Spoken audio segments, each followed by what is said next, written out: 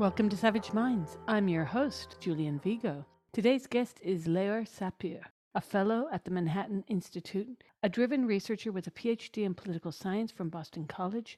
Dr. Sapir previously completed his postdoctoral fellowship at the Program on Constitutional Government at Harvard University. His academic work, including his dissertation on the Obama administration's Title IX regulations, has investigated how America's political culture and constitutional government shape public policy on matters of civil rights. I welcome Leor Sapir to Savage Minds. I've been writing about this subject for a decade now, and I like to say this because it's true. I don't say it just for saying it. I intensely dislike this subject because I keep coming back to the problems that your article points out very coherently. The lack of scientific evidence, the problems with the epistemology behind what we're discussing, and a lot of the academic hokum that is circulated in order to create what I like to call, you use another term in your piece, but I call it an intellectual pyramid scheme, where everyone sort of, I'm going to write how elephants can fly, then you cite me about how I wrote that therefore elephants fly. And that's sort of what's gone on here in many respects. And your piece, so you had two pieces in City Journal that I've read. I loved them. The article from this spring, you open with an analysis of North Carolina's bathroom bill, covering the vast misrepresentations of this bill, with Attorney General Loretta Lynch comparing it to Jim Crow. I mean, really laugh or cry at that, to the Supreme Court's 2020 decision in Bostock versus Clayton County, which deemed that Title VII of the Civil Rights Act of 1964 protects transgendered people and gay people from employment discrimination under ordinary public meaning, in quotes, of sex. But you go on to show how the opinion, which was written by Justice Neil Gorsuch, details the court's decision that specifies that sex-specific accommodations would not be affected. But you also go on to note, since that decision, anything but has happened. In fact, they've leaped to what he said should not be interpreted from that case. And at one point in your piece, you get at an issue I would like to kick off with, because your piece is so good. I could just read it every day. Thank you. I really enjoyed it, because sometimes I've been sitting down to write a piece and I get very annoyed at the stupidity of what's gone on here. I sometimes just can't find the right words. And you do. And this is what I'm going to quote. At the heart of these legal controversies is the question of what makes people male or female. Without exception, courts in the education lawsuits have based their answer on what they have learned from the medical experts who testify or file amicus briefs on the behalf of transgender students. Yet the arguments that these experts present to federal judgments are highly partisan interpretations of an already limited and often methodologically flawed body of research. Their interpretations seem geared to producing a desired legal outcome rather than faithfully reporting on an ongoing medical debate. And that is the linchpin of what's been going on in the 10 years I've been involved in critiquing this madness. I see this over and over and over. I mean, just skip to transgender sports. We've got someone like Joanna Harper, who has been putting out information to support what the IUC had been doing with certain testosterone levels. But once again, we're arguing that we don't breathe water. We're arguing that gravity exists. And at the same time, we've got these people saying, oh, but sex is on a spectrum. You know, circa 2014-15, all over Twitter, in what was then very underground still, but all over the gender critical underground, this is what I got to read every day. Well, that's my gender identity. That's not my gender presentation. And you see them making this stuff up as they go along. And in the last paragraph of your piece, you were quite generous in your rendering of the debate. I used to be like that, and I'm far less, because I've had 10 years of seeing men purport to be women based on a stereotype, and vice versa for the women, although I would make a very big distinction between the two, because the reasoning for both are sociologically different. A lot of people don't understand that. They're just like, well, anyone can identify as. And so I'm seeing the encroachment of men and women's safe spaces, changing rooms, prison cells. Recently in the UK, It was a scandal just last week where the police in Sussex were telling people not to misgender a child rapist who was about to be placed in a woman's prison. Can you believe that? Where there's a maternity ward. And so we're living in a really, and I'm a left person. Full confession, I taught gender studies, but not this stuff. I taught like when it was emerging, and it was queer studies was more of a liberatory voice from Walt Whitman to Proust to Oscar Wilde. It wasn't men can be women, that sex is mutable, that lesbians have penises.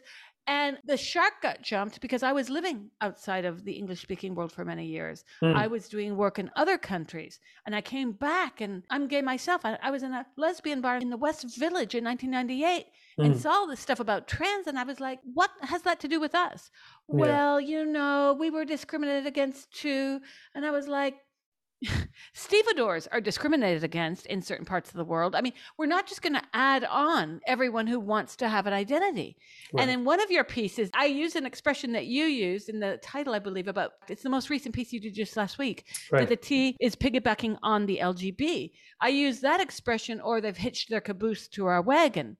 But it's all very almost consciously, and I guess seeing where the money's coming from, it's a quite conscious erosion of women's rights and gay rights under the moniker of liberation, but it's anything but. This is the most homophobic thing I've lived through in my life. I've never seen such homophobia, where now I see men who are taking up the most regressive stereotypes of women and telling gay men, if they don't sleep with trans men, and people like me, if I don't sleep with a lesbian with a penis, that we're transphobic. It's gone really nuts, Laura.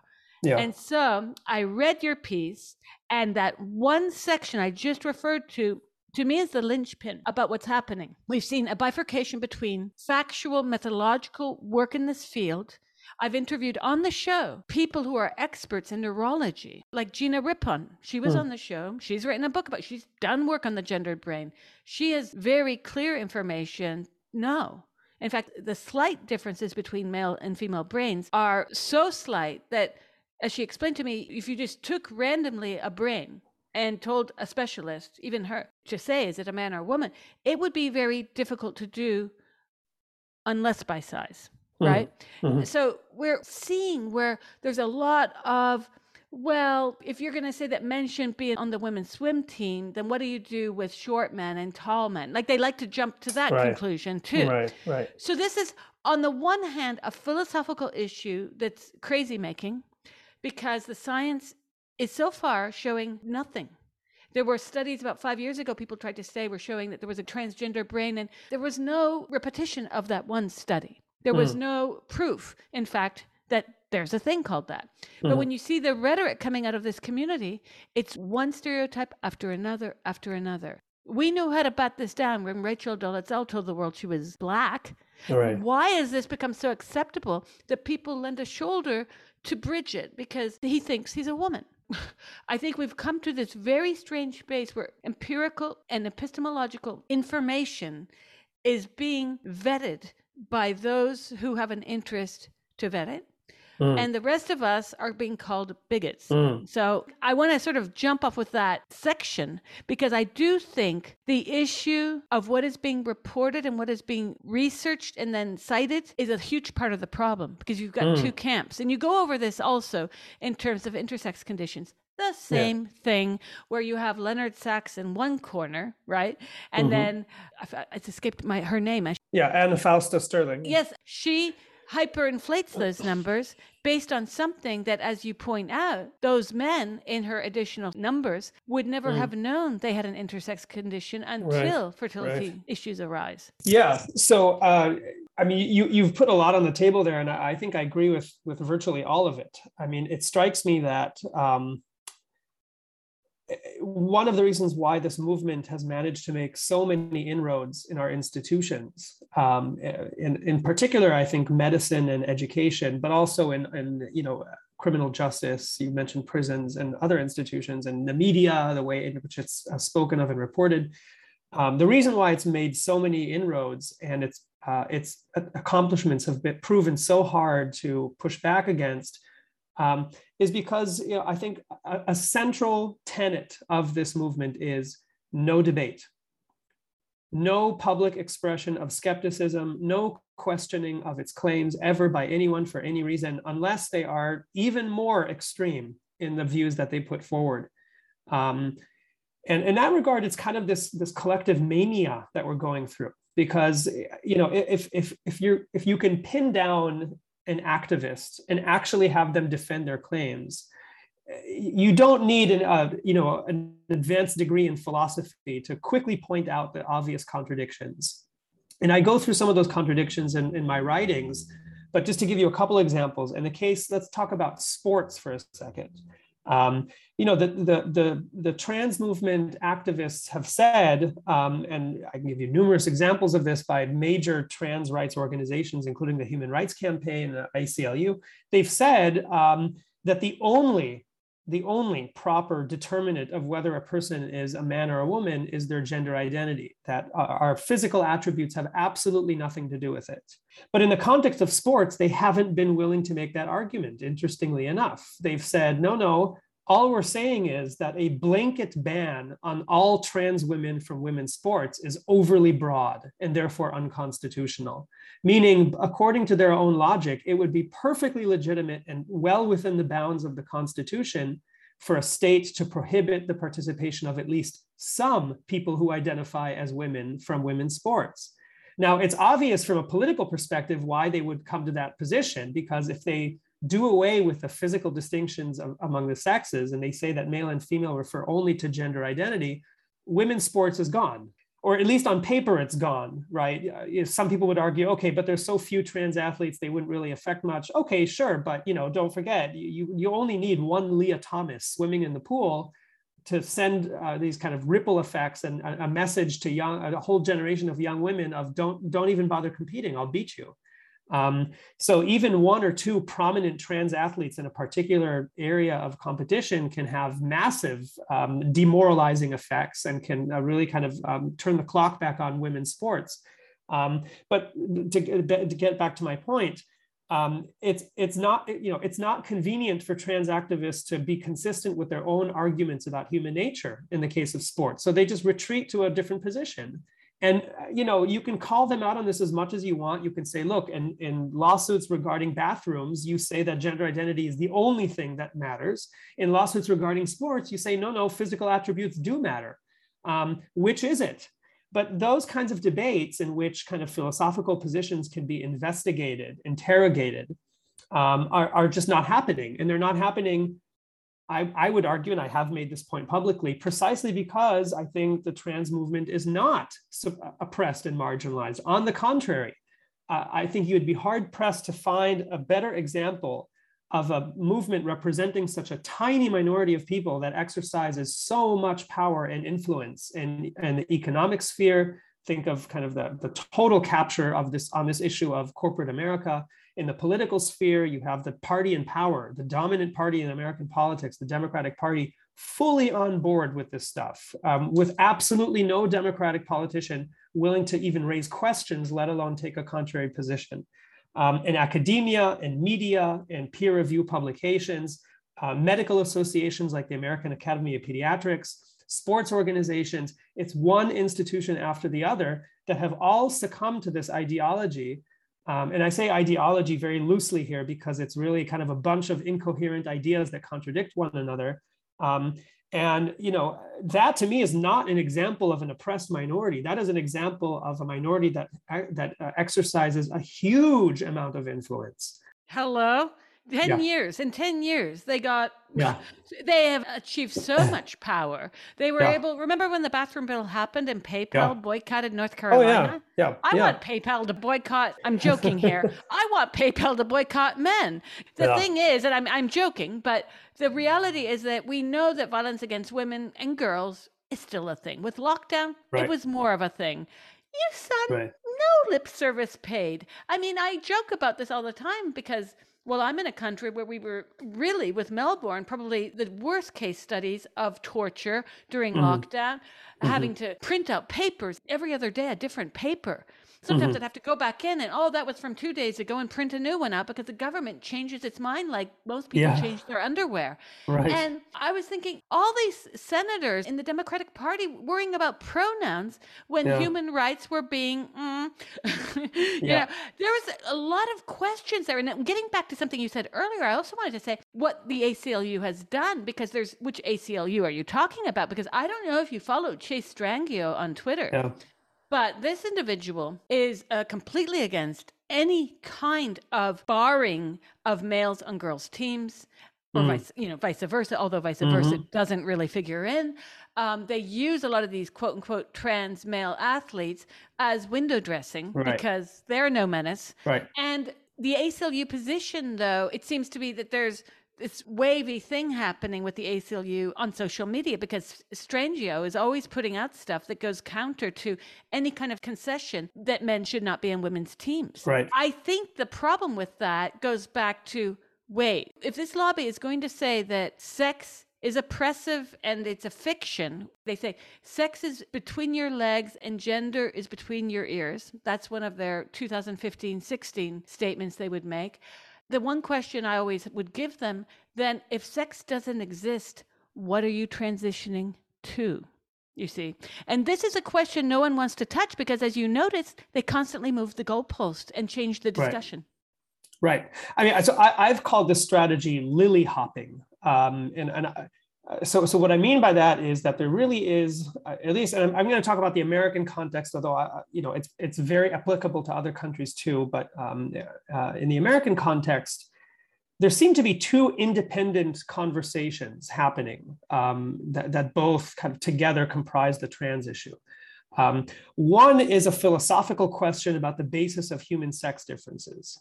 What is it that makes us male or female? Are there other categories of being other than these two?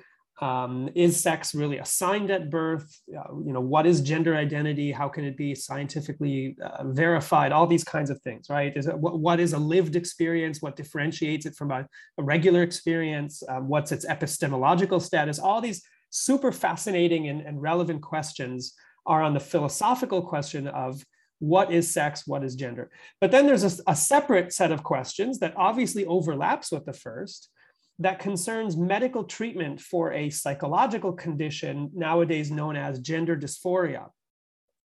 And just to illustrate how these two questions can operate independent of one another, it's perfectly possible, at least kind of at a superficial level, it's perfectly possible for somebody to say, look, trans women are really men.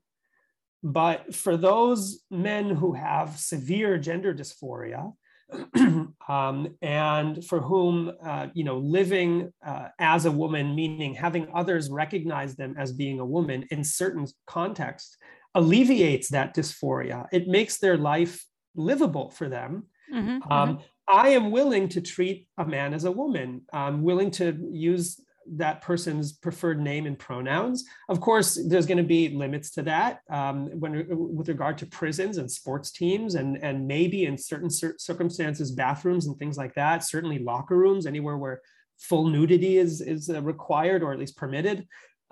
So we can make accommodations, but the question of how to treat gender dysphoria doesn't necessarily depend on the question of what really makes somebody male or female. We could all pretend that a man is really a woman or a woman is really a man if doing so is scientifically demonstrated to reduce their dysphoria.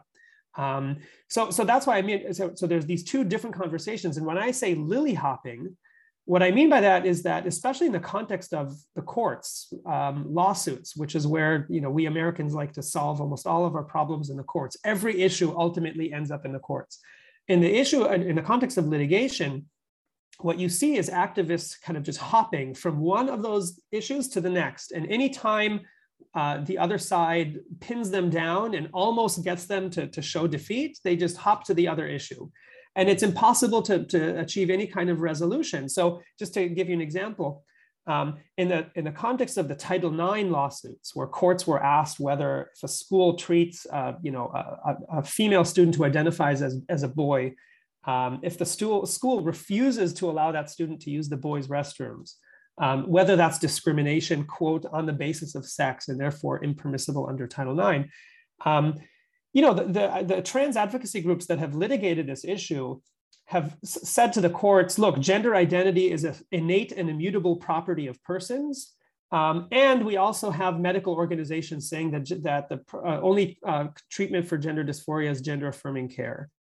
But if you look at the amicus briefs and you look at the arguments and the analysis, the lawyers advocating on behalf of the trans plaintiffs don't prove either one of those arguments. And every time you think that they're just about to give you the kicker, the bottom line, the thing that would constitute evidence, they switch to the other argument. So that's what I mean by lily hopping. There's never an opportunity to just say, okay, let's now talk about the philosophical question and investigate it all the way through to its logical conclusion. So that's, I think, how this movement has managed to build so much momentum and to capture so many institutions and to achieve so much in the policy realm without actually having a coherent philosophical understanding of the human person, or without having good scientific evidence for the transitioning of children. Well, the transitioning of children is like sports. Those are the two topics that even the pro-gender ideology folks, a lot of them will put brakes on and say, well, not all though. It's a bit disturbing even then, but we'll go into your most recent piece where you go over the polls in a bit, because that also reveals some interesting information. But I want to go back to what you just said. When I started working on this 10 years ago, I interviewed a feminist scholar from the UK, Julia Long. Met her in a cafe near my home in central London, and I was using the pronouns. And she stopped me and she said, why are you doing that? A very nice woman. She talked to me about her views on that, and I had thought about this. And I'll tell you something. As a female, as a woman who grew up as a girl, one thing that we are socialized into doing is conceding. Conceding in all ways. The disparity in wages is not a fluke. It's not like it happens in Canada, but it doesn't happen in the States. It happens around the planet. And it happens because, well, go back to lockdown. The governments knew very well who was going to be doing the homeschooling. They knew very well which one of the parents would be giving up their jobs, their autonomy, their financial freedoms, in many cases, pensions, because a lot of people in Italy haven't been paying into their pensions, have been unemployed. They knew who that demographic was, and it wasn't the penis havers. And I say penis havers because I'm being ironic here. Now, I don't know if you have kept up with what's been going on in the UK, where Cancer UK called women cervix havers. We've been called menstruators. We've been called womb carriers. The most denigrating terms have been used by official government organizations, educational institutions, intellectuals in academia, publishers, well-known people within the arts and entertainment. I mean, we have been denigrated to such a point that when Julia Long asked me that question and I had to sit down and thought about it, she was right. And I'll tell you this also, and I use this example, but I've also spoken to other clinicians in the field, to include Ray Blanchard, and many at the Tavistock in London. Some of the whistleblowers have come on the show. And I asked many of these people, in all of psychiatric and psychological history, has there ever been one diagnosis of any sort where part of the recovery, part of the therapy is society will confirm? We can use anorexia. The feminists use this all the time. Am I going to go and tell Michelle that she is fat? She weighs 52 kilos, but at 5'10", she's fat. No. Am I going to go to my GP and say, I'm a kleptomaniac, and he's going to say, hey, we've got a solution for that. The NHS has a Visa Gold for you, so no more stealing, just buy on the state. So anything you want, just buy it.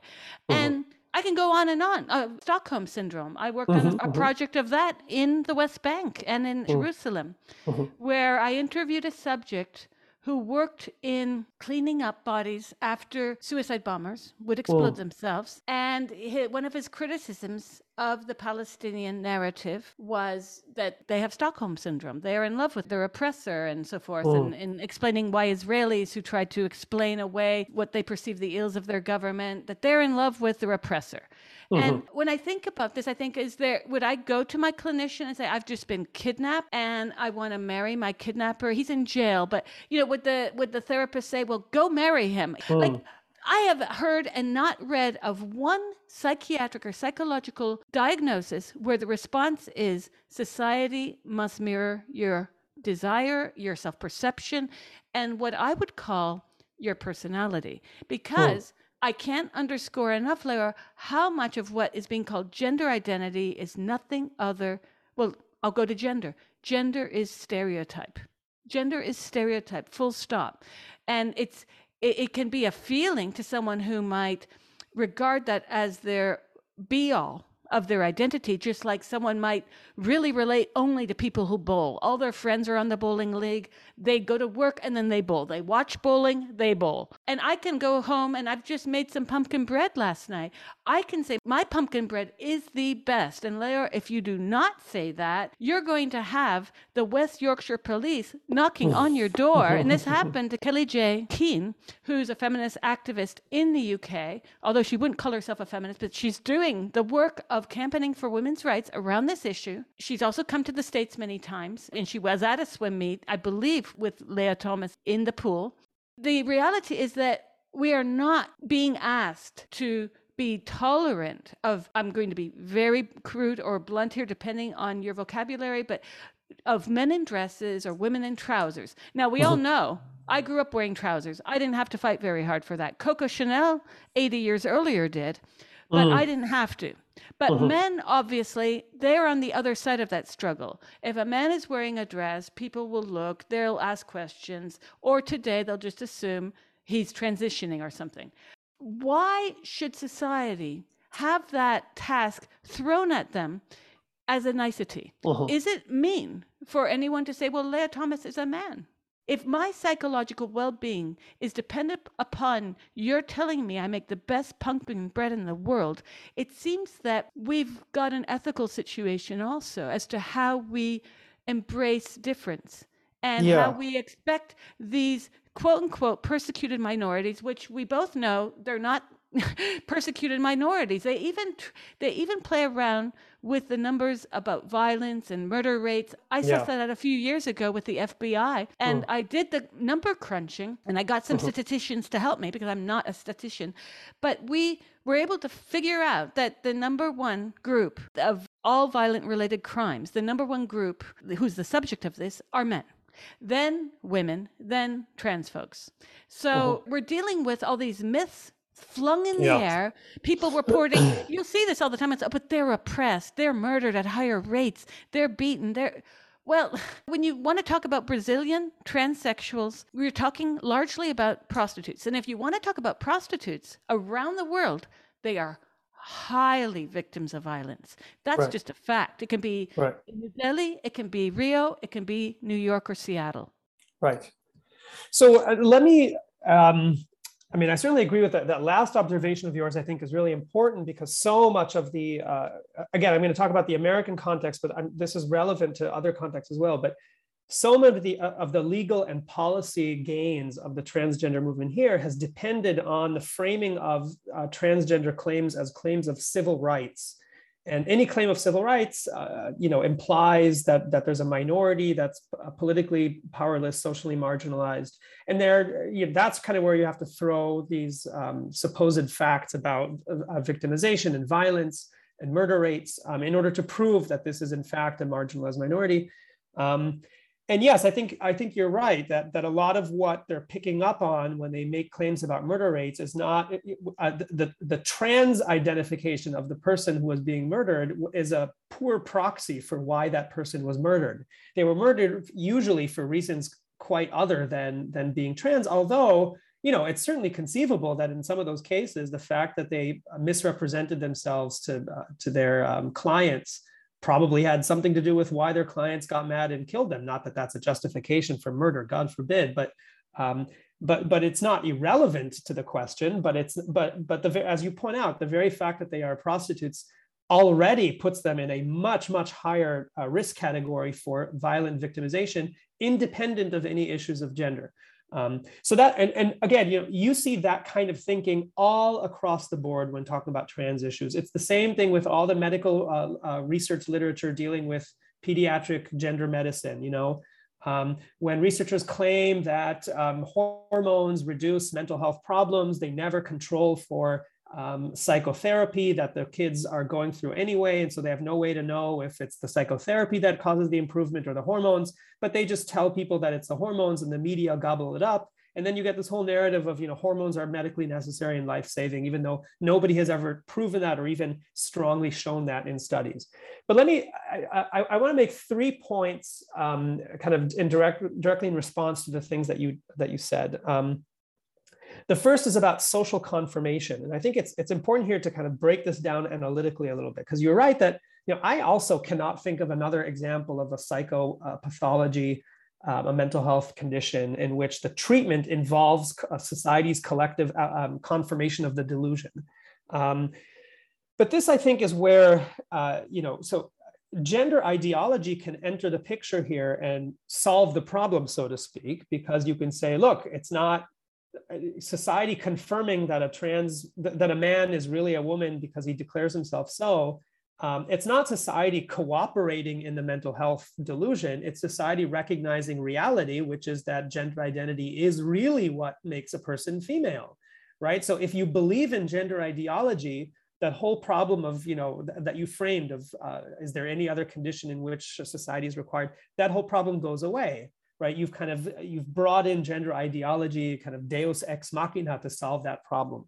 Of course, if you do that, and this is the big caveat, if you do that, then the whole rationale for medical transition goes away, right? If the only thing that makes somebody a woman is the fact that that person has a female gender identity, why on earth does that person need surgeries and hormones? That's a question the feminists ask all the time. Or as I like to say, right, if I'm a clinician and you think that you're really a woman, my prescription, I'll just write down this on my prescription pad. Mm-hmm. Go home, do all the housework, and give 30% of your salary to a woman. Like, I've read enough of your articles to now assume that you know about John Money and the birth of this condition, we'll call it. Right. I think this condition is largely what Michel de Certeau might call a science fiction, in the sense of, I believe that the diagnoses coming out post-war America, and we can talk about Christina Jorgensen, we can also talk about the fact that when this was going on and the diagnosis given to the child of a botched circumcision was to, we'll make your boy a girl and just raise him as a girl. That was the recommendation that was given in the case of the Weimar child. Now, David Weimar and his twin brother ended up having horrific ends to their lives.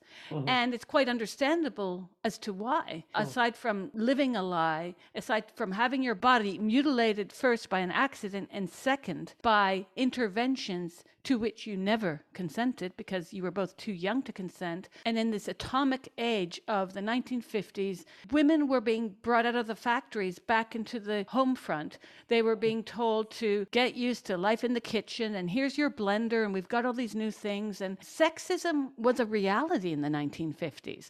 And so was this fear of effeminate men. We know what happened to homosexuals in the 1950s and 60s. I have a good friend who was subject to shock therapy. The prognosis was, okay, we've diagnosed you with this, and we're going to give you hormones. Where was that leap? Because that's a huge leap to me. That someone feels like a woman, and talk therapy may or may not have been part of the process, depending on the subject, but the medicalization of this psychopathology was to pump the individual full of estrogen, and perhaps or not to commit to what is called today, and I have real problems with these terms, bottom surgery or whatnot, but was to commit to a removal of the testes and the penis, or an inversion of the penis to make a neovagina, and that was it. Game over. I have a problem with the way in which, I'll go back to Freud and French philosopher Luce Irigaray, who criticized Freud as making woman into a symptom. Indeed, now we've leapt from Freud, woman as symptom, to this postmodern era in which we're living, where woman is the cure. And I find them two sides of the same coin. Okay, so regarding the Reamer case, John Money, I mean, it's, the failure of that experiment, and it was an experiment, of course, the failure of that experiment is actually what bred, I think, the trans movement in its current iteration, with its claim about gender identity being immutable, and unalterable through social forces or psychotherapy, anything like that, and therefore, as soon as it becomes evident, it has to be affirmed, because there's no way it's ever going to change, right? So paradoxically, Money's failed experimentation gave the trans movement a tremendous amount of confidence in the innate and immutable nature of gender identity. Because otherwise, the Reamer kid would have been raised and felt like a female, right? If gender identity is mutable and amenable to social forces, then why not?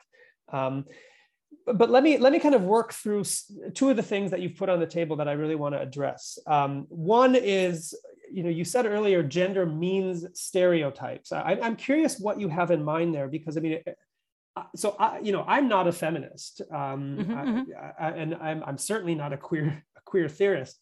But when I hear somebody say gender is stereotypes, I guess my first question to you is, what do you mean by gender? How are you defining gender?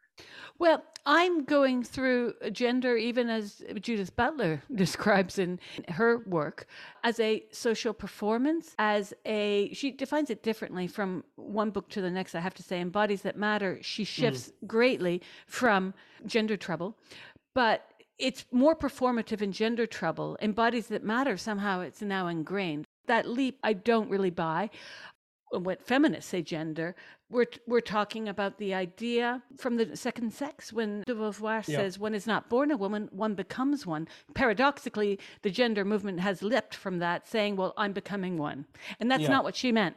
She was talking about socialization. She was talking about the social politicization also of gender, such that, going back to my example, and we see this, Jordan Peterson talks about this as well. Statistically, women aren't getting paid what they should, he says, because they are not asserting that they should be paid that. And there are sociological reasons for why we are afraid to ask for raises and you insist on yours.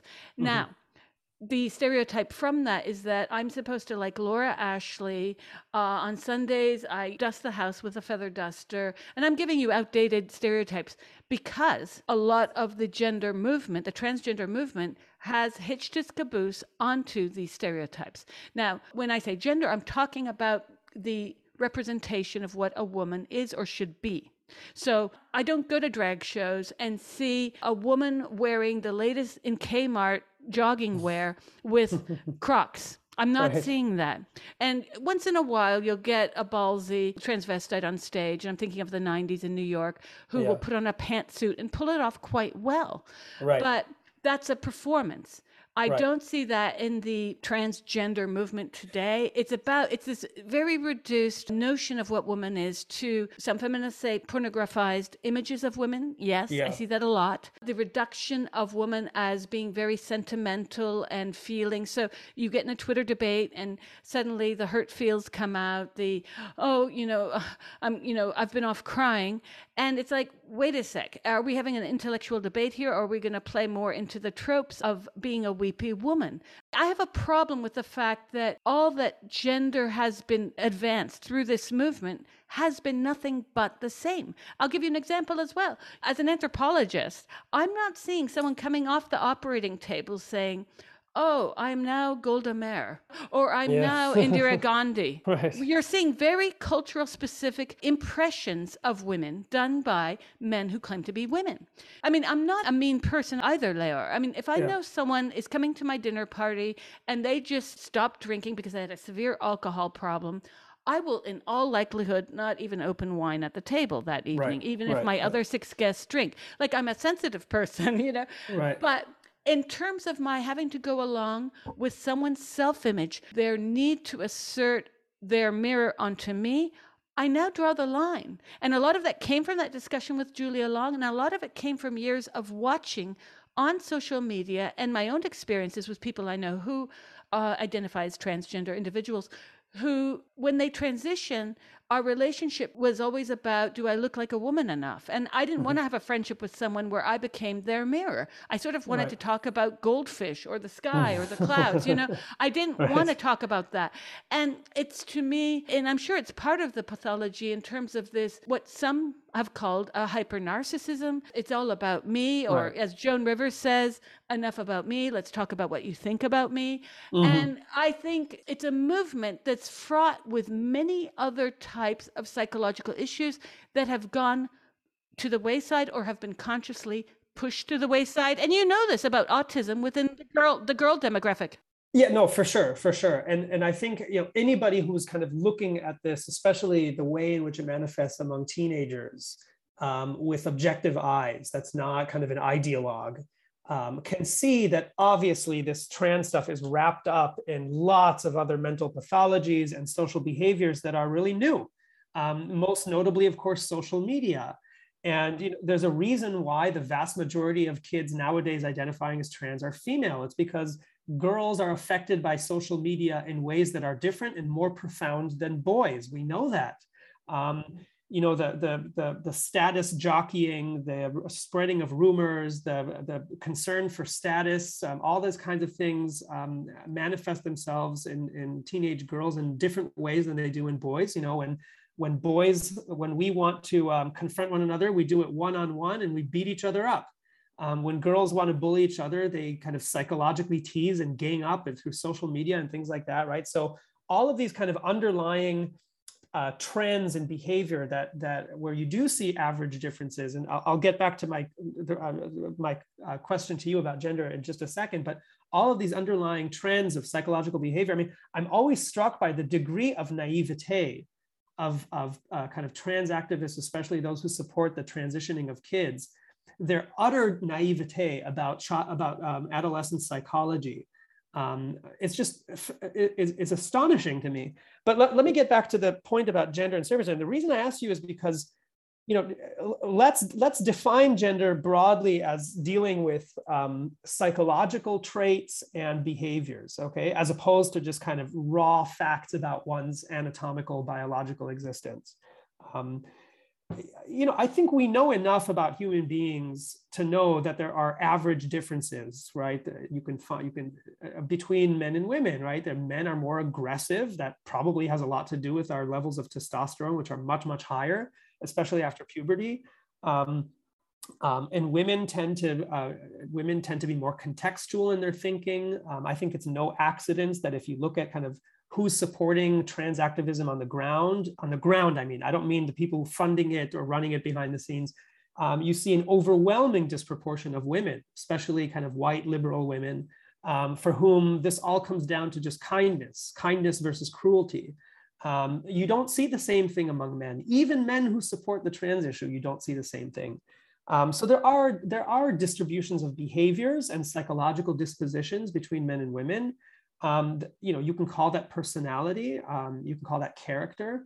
But I'm struck, for example, that the most vicious of trans activists, in my experience, are the males who transition to female or who present themselves as female, which in a paradoxical way confirms that men are more manly, they're more assertive. And the fact that they transition or want to present themselves as female doesn't negate that for a second. They're still a lot more assertive. They're more combative. They're more willing to confront aggressively people who disagree with them. Whereas trans men, meaning biological females, again, these are observations. I can't confirm this with any study, so I may be wrong, but this is just my own observations. Trans men, meaning biological females, when they do activism, when they confront their critics, it's always through kind of sharing of posts and ganging up with other trans men and, look at what this guy said, isn't that ridiculous, and things like that, right? So even, I would say the behavior of adult transgender people sometimes confirms the very beliefs that they're trying to destroy about the relative distribution of traits among biological males and females. But I would say that we have to be careful when we're talking about stereotypes, right? When we say something like gender means stereotypes, I'm not imputing any of what I'm going to say to you, but there are what you might call statistical stereotypes, meaning average patterns of behavior that most men and most women exhibit differentially from one another. And that doesn't mean that there aren't exceptions. Of course, there are exceptions, but the exceptions are exceptions that prove the rule. And then there are also normative stereotypes, which is how someone should act, right? So there's a difference between saying that most men are aggressive and saying that men should be aggressive in order to qualify as men, right? Those are two very different statements. So that's one point that I wanted to make, is that there are average distributions of traits and behaviors, and that these matter to our lives. And I don't think there's anything we can do about it. We can tinker it at the margins, but I think these differences among men and women are always going to exist in averages. And it's important to recognize that and to try to deal with that, right? The fact that men are more naturally aggressive and violent doesn't mean that we should allow men more leeway to commit violence than women. It just means that men need to be civilized more than women do. So that's one point. The second, on the one hand, I'm glad to see that a lot of feminists and gay rights activists are recognizing the dangers inherent in the redefinition of sex and gender and pushing back against it. I'm less inspired by those who claim, and I don't think all of feminists and gay rights activists claim this, but I'm less inspired when I hear things like trans activism is against feminism or is antithetical to gay rights. That just strikes me as wrong. There are ways, of course, in which both feminism and gay rights advocacy have kind of created the conditions for the trans movement to come into existence. And I think to deny that is not only intellectually wrong, but I think it's also counterproductive. So just to give you an example, even if you take the most moderate form of, or one of the most moderate forms of feminism, liberal feminism, I mean, I'm referring, for example, to the legal thinking of somebody like Justice Ruth Bader Ginsburg, right? Very mainstream liberal feminism. Her entire career was built on the argument that our body's natural reproductive capacities should have absolutely nothing to do with our social status, nothing whatsoever. And that should be reflected in social norms, in the laws, in everything. There's a very short step from that argument to the argument that our body's natural anatomy and reproductive capacities shouldn't determine anything about us, including how we identify. Obviously, it's a leap. Obviously, that's not what Bader Ginsburg herself had in mind, but it's a very short step. So, we have to try to understand we have to try to figure out a way to strike a healthy middle ground between, the Handmaid's Tale on the one hand, the kind of ultra repressive, sexual mores of yesteryear, and this kind of nihilistic understanding of the human person being advanced nowadays under the trans umbrella. There has to be some middle ground, but it's important to recognize how both feminism and gay rights, or in the case of gay rights, for example, the argument was that sex and sexuality should have nothing to do with reproduction on a normative basis. And that too, I think, paves the way to the transgender movement. It's obviously not synonymous with gender self-identification, and there's obviously a leap there. But to think that gay rights has nothing to do with the birth of the trans movement, I think is just insane. So, I think, look, let me summarize what I'm saying with this observation. I have seen among people on the right, I have seen more sympathy over the last couple of years towards gender critical feminism and gay rights than I have ever seen. And that's good and understandable. But I would also like to see sympathy and understanding from the opposite direction. I would like to see feminists and gay rights activists saying things like, hey, you know what? Maybe the relentless attack on the nuclear family was a little bit overblown. Maybe we failed to see something here. Maybe we failed to understand that men and women are different and should be taught to be different, and that's okay, and there's nothing wrong with that. And maybe we should be taught to think that heterosexuality is not some invention of an oppressive culture, that this is the natural condition of humankind. And yes, there are exceptions to the rule. I recently heard Douglas Murray say that I'm gay, and being gay is neither good nor bad. It's just something that exists. It just is. But for many years, there were a lot of gay rights activists who were not saying that, right? Who were saying, no, being gay is good. Well, if being gay is good, there's not a big leap from there to kind of the whole world of gender self-identification, liberating oneself from the shackles of one's biology and anatomical functions. So again, we have to find that middle ground between the repressive, world of very rigid sexual and gender norms on the one hand, and the world of total unfettered sexual self-expressionism of the gender identity movement on the other hand. You're listening to Savage Minds, and we hope you're enjoying the show. Please consider subscribing. We don't accept any money from corporate or commercial sponsors, and we depend upon listeners and readers just like you. Now, back to our show. I agree with the points you've made. I would add to it that in the 90s, there was that born this way versus choice within the gay movement. And there were scientists trying to find the gay gene. Remember that around 1994, 5, 6. And then you have the other issue that can't be omitted here. Gay rights in the era of AIDS took a new form. And we were living a community of loss, tragedies, men losing their flats because their lovers had died in the West Village. This happened all the time. I got involved with ACT UP over these issues. Ironically, what we're seeing with the transitioning of children and parents, like Susie Green, the CEO of Mermaids, flew her son to Thailand to have him castrated and to the States to get treatment in Boston. And we can talk about Boston because there are hubs where the Pritzkers have put their money.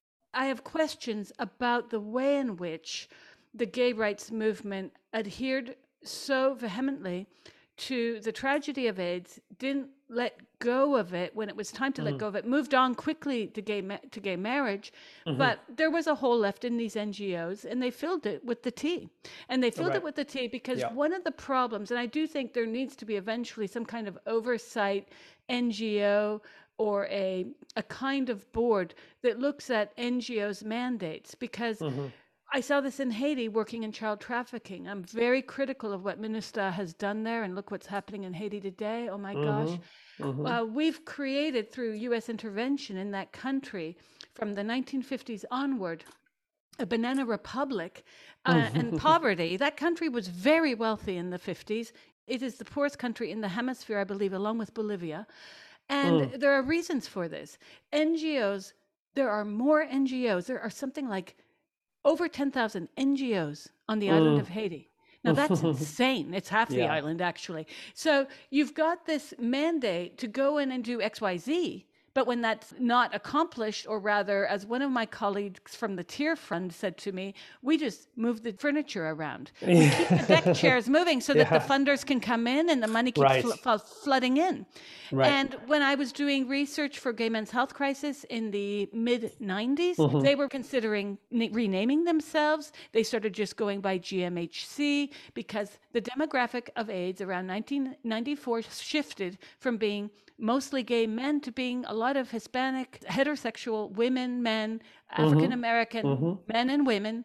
And there was a conflict with the name of this organization, who were our clients. And that's also when the client model came in. Patient went out the door, client came in. And we see that in universities. You can't say students, now they're clients. And the clientelism of the NGO sector, I believe, has played a role in this. And I would add that going back to identity and gender here, when you want to know what gender is, I'll tell you what gender is. It's this. How many men have been told, and gay men's organizations have told their affiliates, well, now you have to suck a male clitoris. No, they're not being told that. Women are. You're not seeing men being called testicle havers or prostate havers.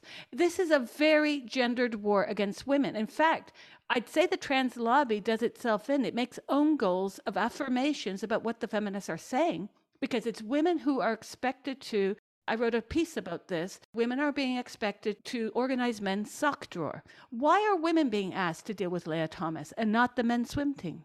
Okay, so here's maybe where there's a little bit of daylight between us, and not too much, because I am actually sympathetic to the critique that, the trans ideology has a very strong misogynistic component to it. I think you can see that in kind of the displays of autogynephiliac men and how they think femininity is and should be perceived, and these kind of grotesque displays of femininity and things like that. I think it's hard to ignore that there's an element of misogyny in this movement. I think to the extent that it works to the detriment of women more than men, which I obviously agree with, I think it's hard to deny that on so many levels. But I would add one more very important level, is that the vast majority of teenagers who are going through these things and want to get medicalized are girls. So that's another way in which this has a negative effect on women, much, much more than men. But I think that that's the result rather than the intent of the gender identity movement. And what I mean by that is, trans men can play on men's teams, but nobody would care. They wouldn't get anywhere. Trans men can serve in men's prisons, but nobody cares because they wouldn't be able to beat anybody up, right? They would be at a physical disadvantage. So it's not like these, yeah, okay. I mean, so I've seen the phrase uterus havers. I actually have seen phrases of penis havers and things like that. I just think most men just look at that and kind of shrug it off, but they shrug it off because of the wider context, which is that these things don't affect men as much as they affect women, and men can stick up for themselves, and they don't see why this matters to them personally. Whereas for women, the effects are a lot more palpable and tangible in their lives. Public bathrooms, showers, things like that, right? If men in a men's shower room in a men's locker room in a gym saw a trans man with a vagina walking around naked, most of them would probably just stare or not even. They would just kind of ignore it.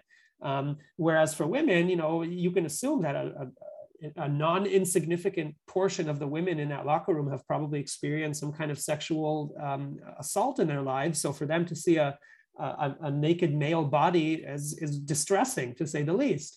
So yeah, it obviously redounds to the detriment of women much more than men, but I don't think that that's a design of the system. I think that it's just one of its unfortunate consequences. And I don't mean to minimize the consequence, but I do think it's important to recognize that there is a symmetry here. It's just that on the other side, the effects are just not that important. Most men don't care about them.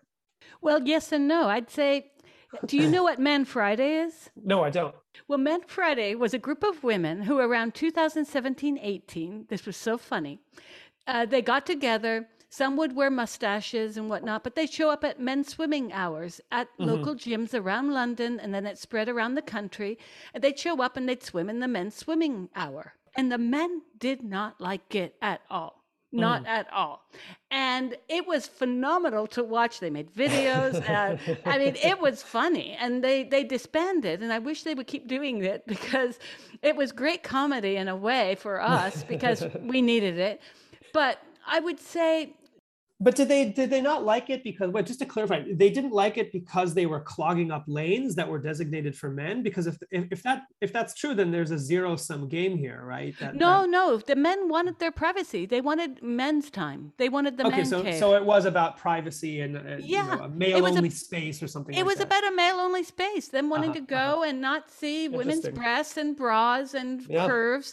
That was an interesting mini revolution happening there. And at the same time, you mentioned women who've been survivors of rape, etc. I actually dislike that kind of rationale that even feminists advance, because I think one of the things I've taught my daughter is that no is a complete sentence. And I think that I shouldn't have to be raped to have the right to say that sentence, if you know what I mean. All women, like I remember being 12 years old. I grew up in New Orleans from the age of 10, walking to the bus. And I was 12 years old and there was a garbage truck going by and a man whistled at me and said something that I couldn't quite hear. But it was likely a sexual comment. Later, as happened more and more as I grew up. Growing up as a female in any society is no picnic at a certain age when you are no longer reading Anne of Green Gables I'm using stereotypes here, but suddenly you're being catcalled by some dude on the street you've never seen. Yeah, for Now, sure. and men might say, "Oh, I like it." Of course you'd like it, because the woman who's just catcalled you is not going to rape you. Not that I think every man who catcalls me is, but this is the unfortunate equation of society: who is raped and who rapes. You're 100% right about that. And I just to clarify what I meant, I did not mean that women's concerns about having a naked male in the locker room matters only if they experienced sexual assault. I certainly didn't mean that. No, I didn't assume you did. I was just clarifying because what you said is something that feminists often say, yes, and I'm like, wait, I don't want to go there. Right, and no, I think you've actually just taught me something very, very important, which is that we shouldn't reach for rationales regarding rape and past history of sexual abuse when a perfectly more kind of reasonable explanation will do, which is that women feel uncomfortable in the presence of a naked male. And that's fine. They shouldn't have to explain further why that makes them uncomfortable. There's also, we have to take into account, of course, concerns about modesty, not just by religious people, which, obviously their concerns about modesty are also important and matter and are protected under our laws and things like that. But even a non-religious, even a secular person's concerns about modesty, there are plenty of teenage girls and young women and teenage boys and young men who just experience shame when in the vicinity, either they're naked in the vicinity of the other sex or vice versa, and that should be enough too. One of the things that really struck me when reading through a lot of these court cases on Title IX regarding bathrooms in schools is the extent to which judges, and I can explain why they do this, but judges have basically said, look, if you can't produce hard evidence of a student who was really traumatized by seeing the naked body of another student, or by having the student of another sex seeing their own body in a state of nudity, if you can't prove that, if you can't provide that level of evidence, I'm going to totally dismiss any concerns about privacy as being just a rationale for bigotry. And in fact, the Seventh Circuit Court of Appeals said that the argument about privacy is, and I quote, based on sheer conjecture and abstraction. I mean, that's a really remarkable statement, that there's absolutely no reason ever to take into consideration the concerns of privacy of teenagers unless there is hard evidence of severe trauma. That just strikes me as absolutely insane.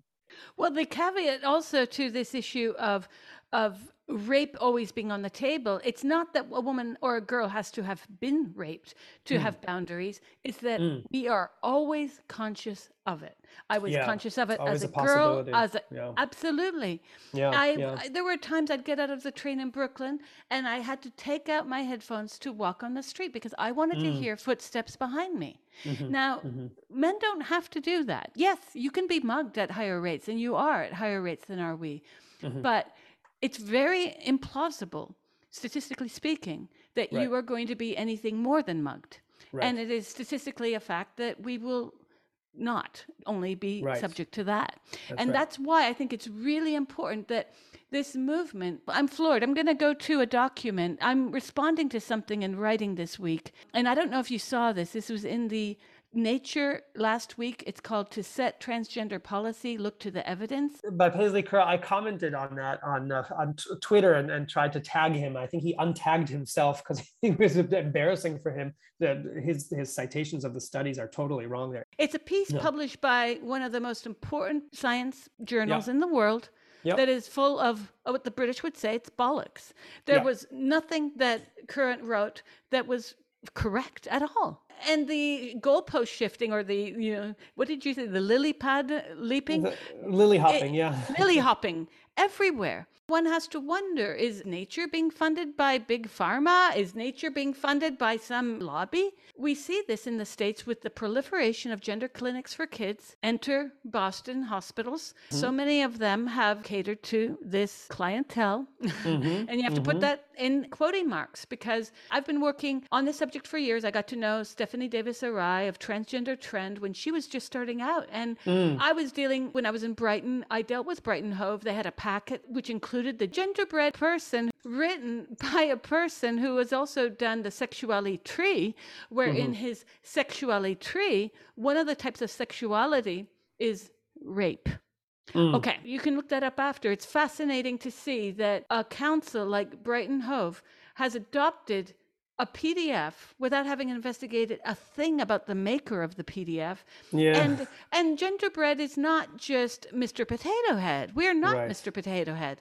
But let's get back to also the fact that girls are transitioning now at higher rates than boys. And of the two demographics, male and female, more and more the case is that males are not undergoing any kind of surgical processes. The females are. So this You mean feeds right as back- minors? You mean as minors? Yes. And as now as adults as well, by the way. When you start to look at the statistics of who is getting what is, again, this term bottom surgery, I hate it because it sanitizes what's really going on here in top Right. surgery. We're talking about the mutilation of healthy tissue of women. On Twitter just the other day, a woman, oh my God, it was yesterday, I believe, she wrote about how she remembers just last year they removed her breasts. They were right next to her. She could see them. And she's like, what were my doctors thinking? Like, she's already a detransitioner 1 year later, less than a year. And it's really daunting to see how the transgender lobby has refused to hear the voices of detransitioners. They try to make it out as a minor category. But then, I just contacted Paul McHugh today. And I'm trying to talk to him as well. He was part of the decision-making process in 1979 that closed the Johns Hopkins At Hopkins, clinic. Yeah. Now, there was a reason for it. And the reason was they were not showing positive results for these interventions. You start Right. to look at the science and the data. Well, go back to the Tavistock, and the judge ruled against what the Tavistock was doing effectively. I'm cliff noting it here. But basically, one of the major reasons for this is shocking to me. They did no follow-up studies, no follow-up data, nothing. Right. So we're seeing more detransitioners coming out of the woodwork day by day, and it's becoming a huge demographic. How many more this week and next week? Now, we're not also seeing data to show that there's any kind of somatic basis for what is called gender dysphoria. But the answer to this is somehow take these hormones, get these surgeries if you wish or not. That's very troubling that we have a medical procedure that was born in the post-war era, the height of sexism in the US, because the 1950s was a particularly repressive era. The 1960s didn't come out of nowhere, right? Yeah. And this was the result. The antidote to feeling like you are in the wrong body is to make you the other body? Like, no. Okay, so there's a few things here. I think it is important to recognize that there are some people who do experience this agonizing distress over being associated with their bodies. It's a visceral experience from what I've read. It's a visceral experience, and it's a aversion or a rejection of one's body and its parts and processes. It's not a visceral rejection of gender norms. That's a really important point that some people don't understand. Is that people who actually have severe gender dysphoria, it's the body itself that gives them that experience. And that's why they want to change it. It's not society's understanding of their body. So that's a really important distinction. And we also, we know that for a lot of these people, who I shouldn't say, using the word a lot of these people can be misleading because it's a tiny, tiny number of people. Some of them report that their feelings began in childhood or in adolescence. So I think it's important to recognize that there is a dilemma here. And that dilemma is that there's a severe psychological condition and that some people do experience an improvement in their quality of life after they've so-called transitioned as adults or whatever. But the obvious difficulty is, can we pick out the kids, the true trans kids, right, from among all the other kids who experience distress over their bodies? And of course, we can't. There are no diagnostic tools that allow us to do that. Some people argue there's no such thing as a trans kid. No kid is born in the wrong body. Fine. I can subscribe to all those arguments, but I could still argue, right? And this, to go back to the original point that I made about there being two different discussions here. The philosophical discussion is anybody born in the wrong body, and the medical discussion of what is the best way to manage gender dysphoria. I can agree that no kid is born in the wrong body, and still also think that if we, by an act of magic, had the ability, the uncanny ability to peer into a person's soul and know that they are destined to have severe gender dysphoria for the rest of their lives, I'm open to the idea that it could be beneficial for them to do puberty blockers and cross-sex hormones and even surgeries. But our ability to know that is zero. And I don't see that ever changing, or at least anytime soon. So for that, so effectively, my position on pediatric gender medicine is the same as those who take the more metaphysical position, say nobody's born in the wrong body. We arrive at the same result. So, but look, I mean, yes, these procedures are they shock the consciousness, right? And or the conscience, I should say. They shock the conscience of anybody who's not an ideologue. And those of us who have been observing this from the side are kind of screaming, "Where's the evidence? Show me the evidence!" And we go over the studies that the activists cite, and when you look kind of in detail at what these studies say and what they don't say, and what the authors themselves say, there's nothing there.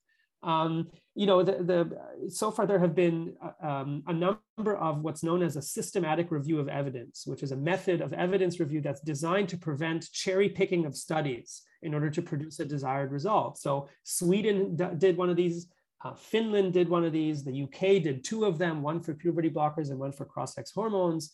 And all three countries came to the same conclusion, that there is no evidence that the benefits of these interventions, the mental health benefits of these interventions, outweigh the risks. None. That doesn't mean that one day there won't be evidence, but at present, we have no such evidence. If you recall, in 2000, there was the infamous case of Dr. Robert Smith in Scotland, who was amputating people who believe themselves to have what is called BDD, body dysmorphic disorder. Yeah. And that was made quickly illegal, because medical ethics boards said no to this.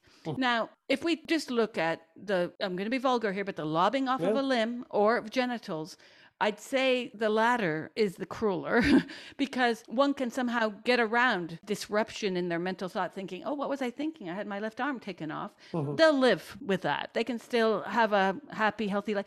When you start to remove intimate organs, which means that your reproductive life is gone, that your ability to have healthy sexual relations, including orgasm, is removed, then, whoa, we're really getting into categories of, going back to the Ramar case, this child was left not only without a penis, but then all other sensitive parts of his body were removed and made into something else. Yeah. There's little recognition by the transgender lobby to say some of these surgeries have done harm, because the detransitioners have organized. There are now many groups of them around the world. You see them on social media as well. There are films made by them and about them.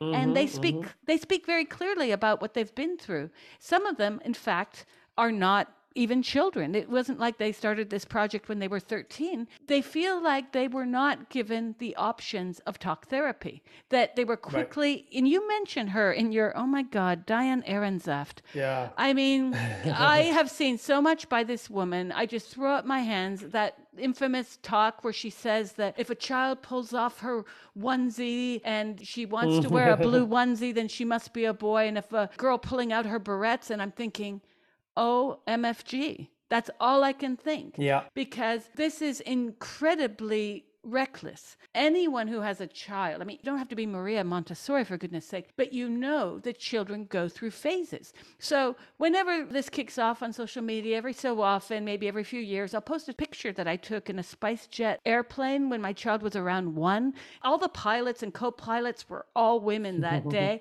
and they loved my daughter and took a picture. We were going from Delhi to somewhere else in India. And I say, well, my daughter actually wanted to fly. So I'm not going to let the whole airplane oppress her desire to fly at the age of 1. Like, is that where we're going with this? This is so insidious. Yeah. And we know that even children in their teens, I mean, come on. If I were allowed to make the choices that I wanted, there were things I wanted to do that were really nuts. I was in the Army in my teens. I jumped out of an airplane many times at Fort Benning, Georgia.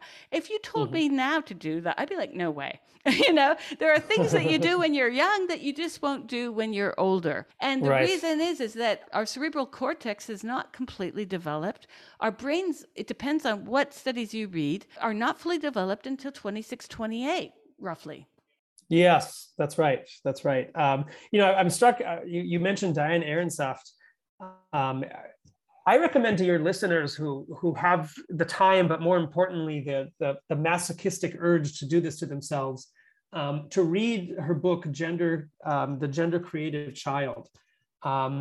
It is, I'm not kidding, it is one of the most remarkable illustrations of the total superficiality of the trans movement.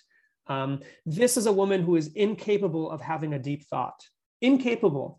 And what's interesting, and you know, another kind of very revealing aspect of this book, and this is true of kind of the broader way in which the trans movement tries to kind of instantiate its ideology in schools, is just the total aversion to scientific language, to precise language, and the substitution of that language with kind of glittery, child-friendly metaphors and things like that. So throughout the book, she never really gives a definition of gender. She just compares it to, you know, different types of cars and mythological figures and shapes and colors and sizes and appliances. And it's just a mind-bogglingly dumb book. But it does, I think, provide a very interesting glimpse into the mind of somebody who thinks this way. So, for example, just to give you 2 quick examples, at one point in the book, you know, we know now that kids with autism are very, very vulnerable to transgender ideology, because it gives them a narrative for why they feel socially isolated and awkward.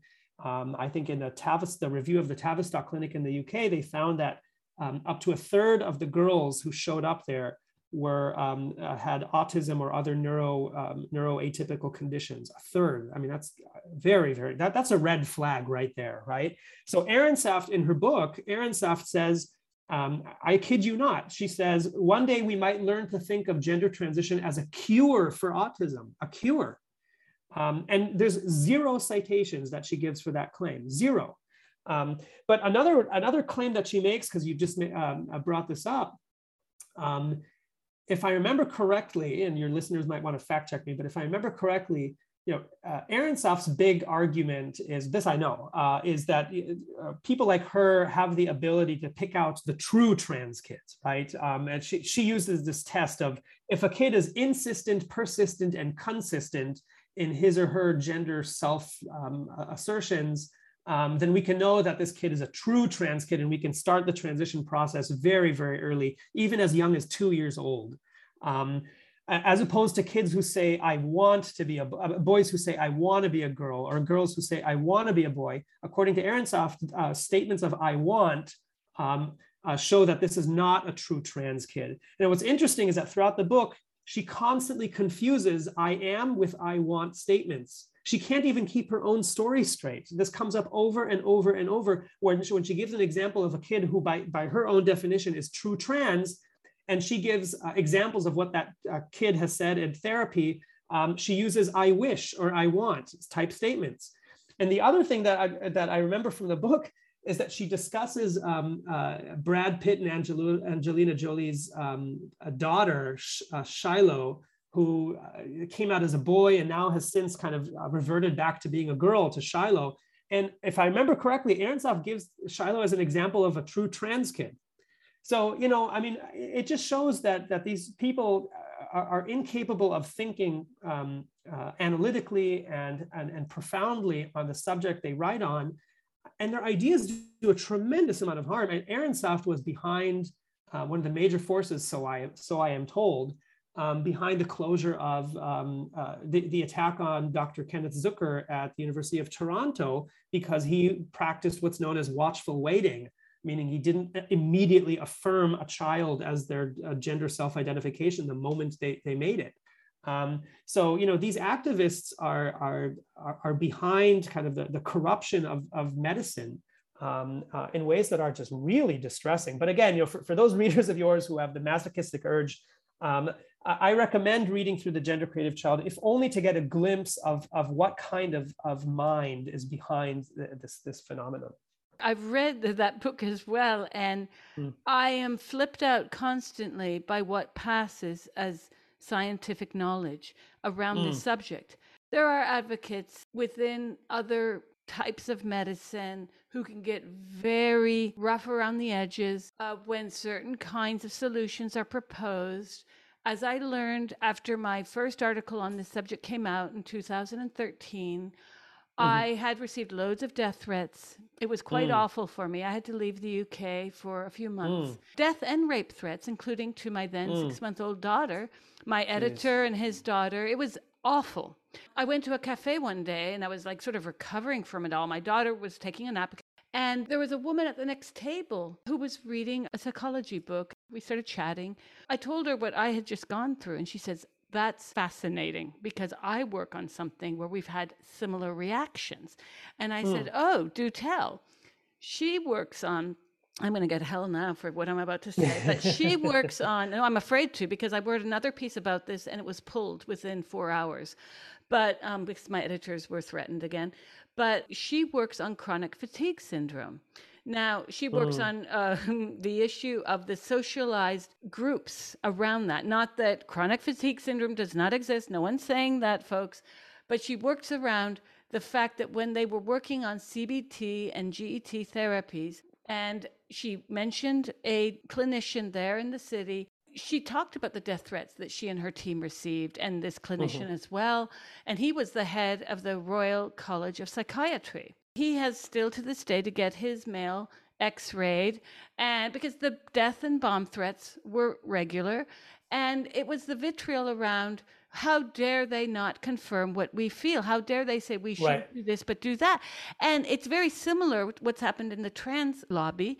The idea that, and you point out this in one of your articles, that when concessions were made about bathrooms, for instance, and this is what the feminists really pick up on, wait, you've been given a third option. And no, that wasn't enough. You couldn't take the separate toilet. You had to go and push to be in the men's or the women's locker room or toilets. And that set off something with the feminists saying this is about pushing our boundaries. They don't want to just have their private space. They want to invade ours. They don't want to be on and create their own sports teams. They want to be in ours. And it's hard to disagree with that because I've seen this time and time again over the past decade, talking with people, online debates, where what is desired and what is commanded here is absolute capitulation. It's not about accommodating this group. It's about ceding women's spaces to this group where, again, men are not being asked to. Cancer research at UK does not refer to men as testicle havers. And it's a ritual with women to be dehumanized in public and even private businesses in a way that makes it very clear this is about eroding women's boundaries and girls' boundaries for that matter. On the show, I've also had one of the runners from Connecticut who lost out on one trick after the next because boys showed up and won the meets, and she lost scholarships because of this. This isn't just about, I'm not going to be the winner. It's about, how am I going to pay for college now? Yeah, no, so I agree with almost all of that. I think, again, I just want to reiterate that I think I think I'm just a little bit uncomfortable with the phrasing of this is about erasing women's rights. I think that it's a consequence of this movement that it erases, that it kind of uniquely erases women's rights and privacy concerns and things like that. But I don't think that that's the point of the movement. I think the reason why it seems to be that way is because, again, the impact on men is much less tangible than on women. So it seems like, again, from a kind of a disparities perspective, as opposed to a discriminatory intent perspective, it seems like it's targeting women uniquely. But that seems to be more the effect than the intent. Now, some of your listeners may say, okay, so that, potato, it's a distinction without a difference. Who cares? At the end of the day, that's what it does. And fine, I'm sympathetic to that. But where I want to caution here is that way of phrasing it, that way of framing it, that this is a deliberate assault on women and women's rights, is part of, I think, a broader narrative of feminism that says if we only were all more feminist, none of this would be happening. And I think that that's half true, because I think that feminism does have some important insights that can inform how to push back reasonably and intelligently against this stuff. But I think that also kind of quietly tries to conceal, to hide feminism's real culpability in producing this movement. And I can also, if you want, this might be a topic for another conversation, but I'm happy to walk through kind of the legal history of how in the United States, the trans movement's accomplishments have grown out of the women's legal movement. You would not have the trans movement today if not for feminists and the legal arguments that they were making in courts and in the law reviews and in the public sphere. So I agree with you that is the consequence of this movement, but I'm just a little bit uncomfortable with saying that that's the intent.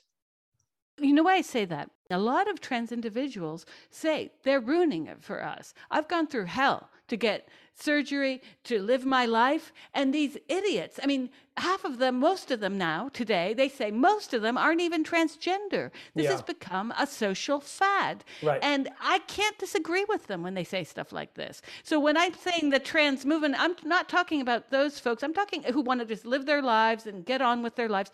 I'm talking about the lobby that has become quite vociferous and making attacks upon women's rights specifically because they can. And when I see Chase Strangio at the ACLU tweeting daily about the trans misogyny of feminists, I'm thinking, well, you've just co-opted two words and put them together. Because right. I have a real problem with men claiming that now feminists are being the real misogynists here. Like it's again, Mr. Potato Head with language here. Yeah. So we get ourselves into this hall of mirrors where you try to figure out what's going on. And my bottom line has changed over the years.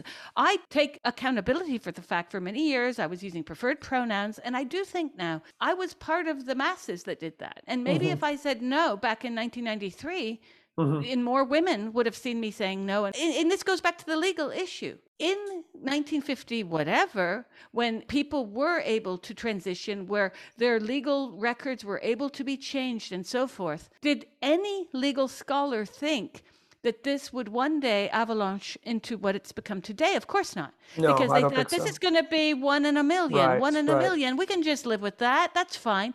But now it's not 1 in a million.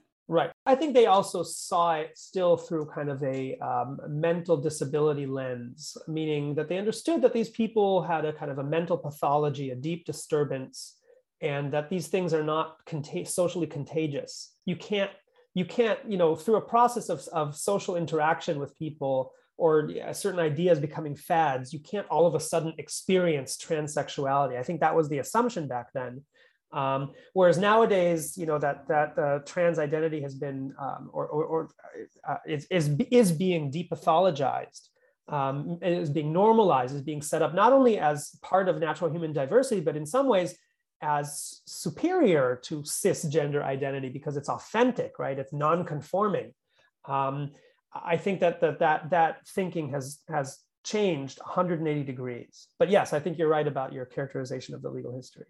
Well, you see Katie Montgomery in the UK who goes on about being a better woman than women. And this Yeah. is something I've seen quite a bit from the likes of Katie Montgomery and cohorts. And Yes. it is disturbing to me. At the same time, I always say, look, I've had 3 children. I still don't know what it's like to feel like a woman. I just know that I am one. It's not like I wake up again and I'm like, oh, get me my smelling salts. I saw a fly. The idea that we are supposed to be codified within this kind of Victorian image of us, and that you're supposed to be covered in auto grease and have a wrench in your Yeah. hand is Yeah. preposterous to me. And what's Right. happened recently in the UK with a lot of gay rights activists now speaking out, and the formation, this is the best, I mean, the chutzpah of Mermaids to take LGBT Alliance to the Charity Commission to try and have them disbarred of their charity status has come Mhm. back to bite them on the ass, because Oh, last yes. week, Oh, now they're yes. being investigated. And, that expression of be careful what you wish for is true in this Mhm. case. Mermaids, I mean, no one has talked about what Susie Green did to her son. And Mm. yet the UK has very strict laws for anyone going back to Yemen to perform a clitorectomy on Yeah. their daughter. Right. And somehow Right. this gets a The double pass. standard there. Well, a lot of double Yeah. standards, including the BBD surgeons who have performed amputations because the client says, my arm ends right here.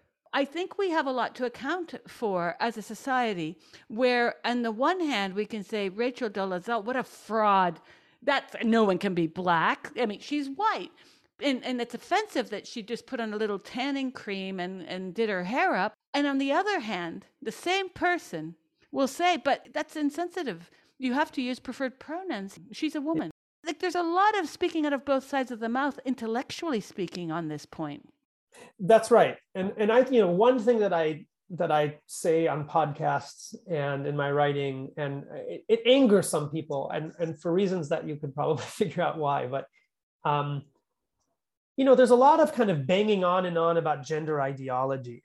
And I can explain, if you want, why I think that that's a very imprecise and to some extent unhelpful concept when trying to describe the ideas animating transgender movement. But one thing that I've noticed is that so much of the actual gains on the ground, whether it's taking over school boards, pressuring local school administrators to revise their bathroom policies, voting in referenda regarding things like that, right? So many of the policies on the ground depend on just, left of center voters who are totally uninformed about the particulars of the ideology, to say nothing of the medical literature, who just want to be kind.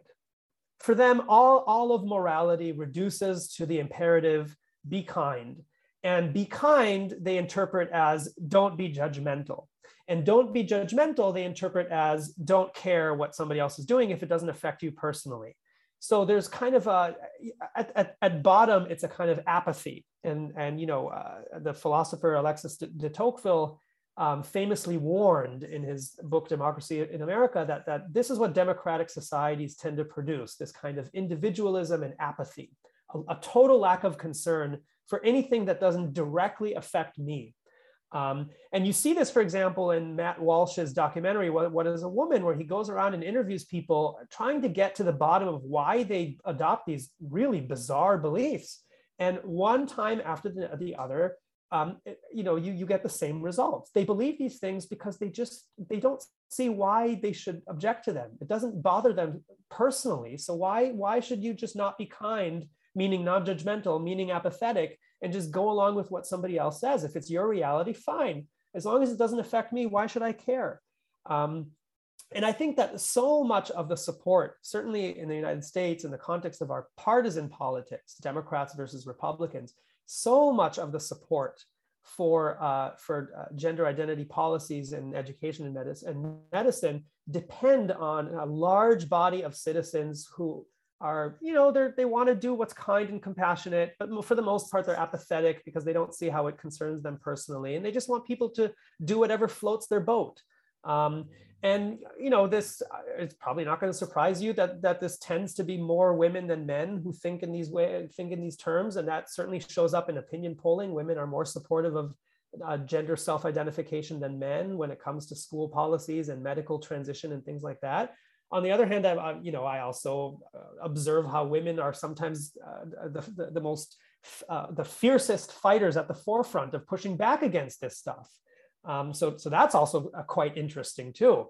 But the kind of natural female empathy, which women have obviously more of than men, empathy, I mean, not female empathy, but just empathy, seems to be driving so much of this stuff. Whereas the actual ideology, you spend 5 minutes talking to your average white suburban liberal mom.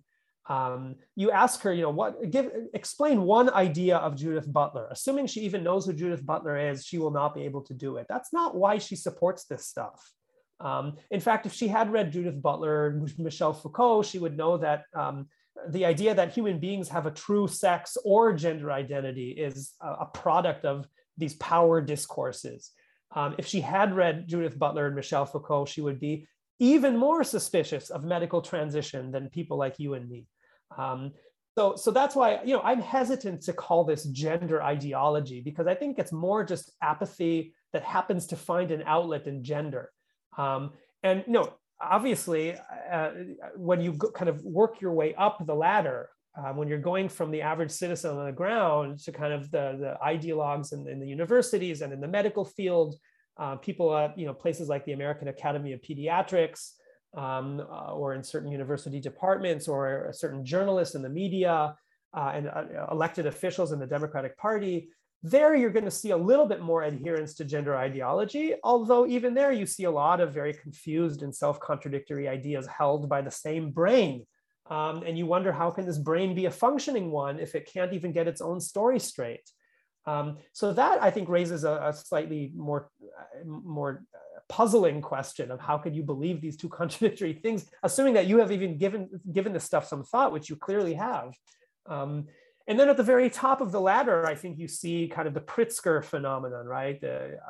Very often autogynephiliac men, some gay men too, deep pocket donors, who seem to have both ideological and financial interests in fueling this machine. So, I think it's important to distinguish between those three levels of the trans movement. Kind of the foot soldiers on the ground tend to be more female, effusively and sometimes irrationally empathetic, have not really reflected on the ideas animating the trans movement, but just want everybody to be kind, meaning apathetic. And then the middle level, kind of the ideologues and the universities and media and everything. And then the top level, the people who seem to have more than an ideological interest in promoting this stuff. I absolutely agree. And I would add on to this that I think the dearth of this movement is housed within the upper middle classes. It's not something that if you go to the local brewery and ask the workers there what a woman is, you're going to get a more tight definition of it that will be replicated by medical science. Right. You're not going to get, let me tell you, Joe, what do you think? No. And I think there's a reason that we saw Shiloh transition, but we're not seeing a lot of lower income families producing these children. There's a caveat to this as well, because I did interview a filmmaker in India recently who talks about that, in fact, in India, it's happening in the lower classes because the caste system has fed into this. And there's a certain kind of politics in India that's its own podcast, but that does grasp the vulnerability of poor members of society there. Right. But in the English-speaking world, for sure, this is something that is coming out of elite institutions. Gender studies departments wiped out feminist studies departments, or they were merged with them. So you get gender and feminist study, like whatever. And I do have to say that for all my years of saying I'm not a feminist, which I did for so many years, because I'm a Marxist, I work on class issues. That's ultimately what I see being derailed by this movement as well. That suddenly Elizabeth Warren is worried about she, her on her Twitter profile. But what has she done for the people who couldn't pay rent during lockdown? Right. But I mean, in her defense, she does at least claim to care about those kind of bread and butter economic issues and economic inequality. Whether the solutions she proposes are rational and good ones is a separate question. But she at least does show some concern. But you as a Marxist, let me ask you, has it ever struck you that the reason why we see kind of gender ideology, and again, I don't like that term, but let's use it. If there's a reason why gender ideology seems to spread like a wildfire among the professional white collar class, but not among the blue collar working class, I mean, to me, a major cause must be that people who are in the working class work almost by definition in professions where the gender differences are visible and relevant. You know, if you're a police officer, obviously there's a huge advantage to you being a man over a woman, because as a woman, you can't apprehend certain people. They're just going to overpower you easily. If you serve in the military, and we know that there's class divisions in terms of military service, obviously there's a huge advantage to being a man over a woman in terms of combat ability. And the same with firefighters and all these kinds of things. And even kind of let's say the softer vocations, plumbers, electricians, you know, those are physical jobs. It doesn't mean that women can't do them. Timber workers, you know, whatever, right? These are all, any job that involves physical labor is going to have usually a distinct advantage to men over women. And so if you come from that world and you live and breathe that culture of work, it's going to make intuitive sense to you that men and women are defined by their physiology, and that these distinctions, sure, there are always going to be exceptions, but they're relevant and they matter. And we can't override our biology by wishful thinking. Whereas when you go to the kind of the middle class, the professional class, you know, as you pointed out earlier in your comment on male and female brains, the distinctions between men and women intellectually are only observable at the very extremes of very high and very low intelligence, right? There's more men than women at both of those extremes, at the highest extremes of intelligence and the lowest extremes of intelligence. And yeah, there are other kind of soft skills that are relevant to the white collar workforce, but by and large, the differences between men and women among the professional class are relatively negligible. So, you know, if you're thinking about a pediatrician, a woman is just as capable of being a phenomenal pediatrician as a man. So if you grew up in a family of doctors or lawyers, the differences between the sexes are not obvious to you. Why we should even insist on them, let alone kind of defend them in the face of a prosecutorial wokeness.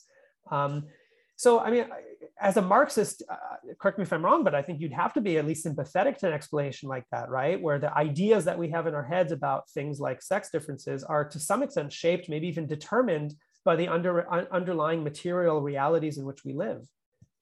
Yes, absolutely. You have the material reality of sex, however, that we're seeing I think this goes back to the managerial class, the way that universities have been completely restructured such that in many institutions you have more managers than you do professors. You've got so much happening where grants, I know when I wrote my PhD thesis and I was applying for grants, I pretty much had to stick gender in there I got the funding, but there was a currency of language that you needed to reflect. Yeah. And this happens in higher education. And a lot of this stuff has come out of universities with the help of funding.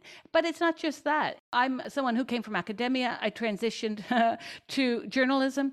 And one thing I learned in this shift in career was how the media works. Now, when I wanted to submit that first piece I did in 2013, on the war between feminists and transgender activists in the UK, I could not submit that to most any leftist publication. I finally got one that did publish it, but they no longer do. They told me at one point several years later, we can't do any more gender critical pieces. They've been running a lot of trans pieces. Now, the reason being that there is a cultural cachet and being able to use language to empower yourself. And I think this is very related to a Marxian reasoning in the sense of, well, what happened around the time of this surge of transgender identity? Could the .com crash, the Wall Street crash have something to do with it, where all of my students from NYU were finding jobs as baristas, very few in their chosen fields and professions? It was very hard. And you see this too, I'm sure, where kids are coming out of university and they opt to go to graduate school because, hey, I'd take on debt rather than be employed as a barista. And this feeds back into the class issues. And Ehrensaft is not poor. These people are making a good living peddling snake oil. Yeah. And I think there's a real ethical problem there as well, going back to my comments about how NGOs need to be given some kind of oversight. How Right. was it that LGBT charities suddenly tacked on the T? The article you wrote last week, in fact, you talk about several polls and that deal with the treatment of children and of the teaching of gender ideology in schools. Mm-hmm. And there's great irony here in what's going on, even in terms of the way that some schools and some districts are forbidding conversion therapy. Are we talking about what conversion therapy? Gay conversion therapy? Or that's going on today where you're telling young girls, most of whom are lesbians and or are autistic, that they're really boys? Because that's gay conversion therapy. And, right. I think it needs to be said clearly. Gender affirming care for at least a substantial minority, if not a majority of people, of young people who get it, is gay conversion therapy. That needs to be said loud and clear, because that's what the evidence, and again, there's no conclusive evidence of almost anything in this field, but the evidence that we have points in that direction. That if you just leave these kids alone, most of them will come to terms with the fact that their feelings are a reflection of same-sex attraction and not being trapped in the wrong body, or any kind of other metaphysical claim. But I think your observation about the soft infrastructure of the trans movement, the groups, the organizations, is spot on. I mean, for me as a political scientist, because that's the field I come from, that is one of the most relevant aspects of this whole story in the American context. Our system is designed, our political system is designed to make it very difficult for majorities to act. And the way in which it makes it difficult for majorities to act is by providing what's known as veto points, meaning these are points at which organized interests can enter into the policy process and stop a certain law from going forward. And since the 1960s, they've also become very capable of entering the policy process in order to produce new policy changes without majoritarian approval, without legislation. And so interest groups in the United States have much bigger role than they do in almost any other democracy. So if you think about kind of the whole slate of LGB organizations, right? GLSEN, I'll include the ACLU here because it's played a huge role in gay rights and trans rights. GLSEN, the ACLU, the Human Rights Campaign, National Center for Lesbian Rights, GLAAD, Lambda Legal, the Trevor Project, GSAs, right, the Gay Straight Alliance, now it's called Gender and Sexuality Alliance. These organizations, until roughly 2015, were either more or less indifferent to the trans issue, or even in some cases outright hostile to it. They were about gay marriage and workplace discrimination above all. Those were the two most important things. And when the Supreme Court effectively took away the marriage issue in 2015 by constitutionalizing a right to marriage all across the United States, these organizations all of a sudden were left without the main raison d'etre of their existence, for which they managed to attract not only donations from deep pocket donors and foundations, but also talented lawyers, ambitious lawyers coming out of elite law schools wanted to go into these organizations to work on the marriage issue. So, what usually happens when these institutions realize their goal? Do they declare mission complete and go home? Of course not. They're staffed with these highly ambitious, young, very smart, very talented, very ideological lawyers and staff. And they immediately kind of do what's called mission creep, right? They find something that's close enough to what they were doing previously and start activism on that front as well. And so you had a whole ecosystem of interest groups and foundations and donors and journalists who are connected to them and Democratic Party officials who just, all of the infrastructure was there, and they just, in a heartbeat, they just pivoted to the trans issue. And it made it look to the kind of the average American who wasn't paying attention, who doesn't have this kind of political science sense of how our system works.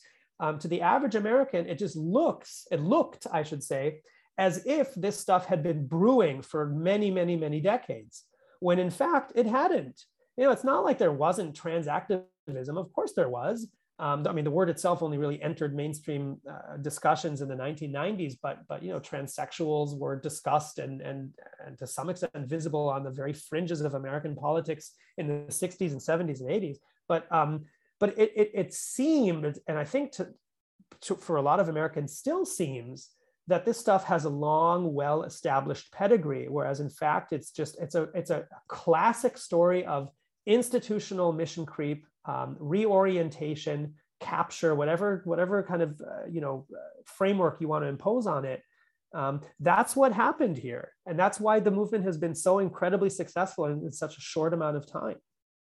That too, in addition to the media being a major part of this, both major media and big tech, I should say, because I've witnessed dozens, if not hundreds of women getting kicked off of Twitter for saying he's a man. And this is a real problem where the public square has been transformed, especially since lockdown, into the virtual reality governed by Jack Dorsey, and all these big heads are able to decide what is and what is not acceptable speech, such that feminists have lost their spaces. Some came back under new names. Many did not. Many were like, no, I'm going to go to Getter, even though it's right wing. Right. People are not really happy about the fact that you got the Soros Foundation gave The Guardian $250,000 2 years ago to run pieces on trans issues. You've got the Pritzkers funding clinics around the country.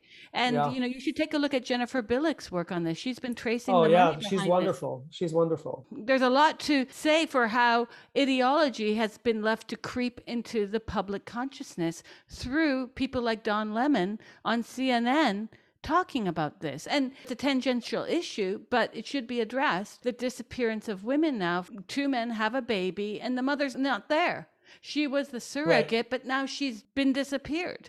And a lot of feminists are connecting dots between all of this because there's a huge problem within the gay community that now we can outsource women's bodies and call it a day. And that's their nuclear family. This goes into all sorts of other aspects that you hinted upon earlier that we really have to come to grips with, both within the gay community and society at large. Yeah. So again, let me kind of segue back to the feminism question, because it seems to me that a lot of kind of the, let's call it the meat market that's on fully and unashamedly on display in kind of transgender medicine today, where it's all just kind of, bodies, personally curated bodies. I want a little bit of this and a little bit of that. Give me, a little bit of facial hair, but I want, a penis with no testicles, whatever, right? I'm being facetious a little bit, but you understand what I mean. Right. This kind of meat market, this understanding of the human person, of the body as just a vessel, a vehicle for the autonomous self, which is disembodied, to kind of do with it as it pleases. I think you have to be willfully ignorant of feminist history to not see, I'm obviously not claiming that you are, I know that you're not what I'm about to say, but you have to be willfully ignorant of feminist thought and history to not see how this has a strong lineage in feminist thinking. The idea that we should have a right of autonomy over our body and its reproductive potentials and processes. It's hard to ignore that there's a strong overlap between the abortion issue and the trans issue. And yes, you can definitely be pro-choice and be anti, medical transition for kids. I think you can have a consistent philosophical position that way. But I think in general, if we're offering kind of higher level reflections, the idea that the human being is a person that exists independent of and in total sovereignty over his or her body, that medicine is a tool for us to create these kind of personally curated physical experiences. There is a strong overlap there with ideas such as I should have a total right of autonomy and choice over everything that goes on in my body. And so again, I'm not suggesting that if you want to be anti-medical transition for kids, you also have to be anti-abortion, not at all. I am suggesting, however, that we have to think carefully and deeply about the moral principles, about the philosophical anthropology that's animating these movements. And I would like to see just as I have seen among some people on the right. I'm not going to say that it's everyone, because it's not, but on some people on the right, I'm starting to see a little bit more sympathy for feminist arguments about gender stereotypes, gender roles. I'm seeing sympathy towards gay rights, and an emerging understanding that as radical as gay rights may have seemed even a decade ago, there's a way in which it's actually more moderate than conservatives may have thought, that it's more pro-family, more pro-reality, grounded in kind of an appreciation for the body and its limitations in a way that we previously didn't think. In the same way that you see conservatives moving maybe an inch or two to the left, I would like to see feminists and gay rights activists moving an inch or two to the right. I think it's really important that we acknowledge the shortcomings of the ideologies that have animated our thinking for the last few decades. I see what you're saying. And I think what I've been witnessing in the UK specifically, where there's been a lot of accusations amongst feminists who collaborate across party lines, they've been lambasted as Nazis, as racist. It's quite vile to witness when these are women saying, well, women exist on the right. I want women to join arms and fight against this, because women who are conservative are still women, right? They still have the right to privacy, et cetera, et cetera.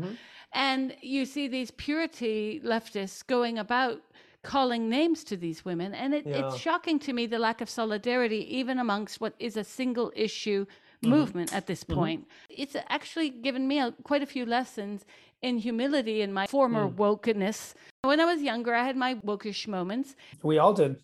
Yeah, and I think it's very important that we learn to listen and stop this. Well, you've seen it on Twitter where a trans activist and a feminist are discussing something, and the feminist says, and the trans activist says, you're a racist. That came out of nowhere, but that's the go-to card now.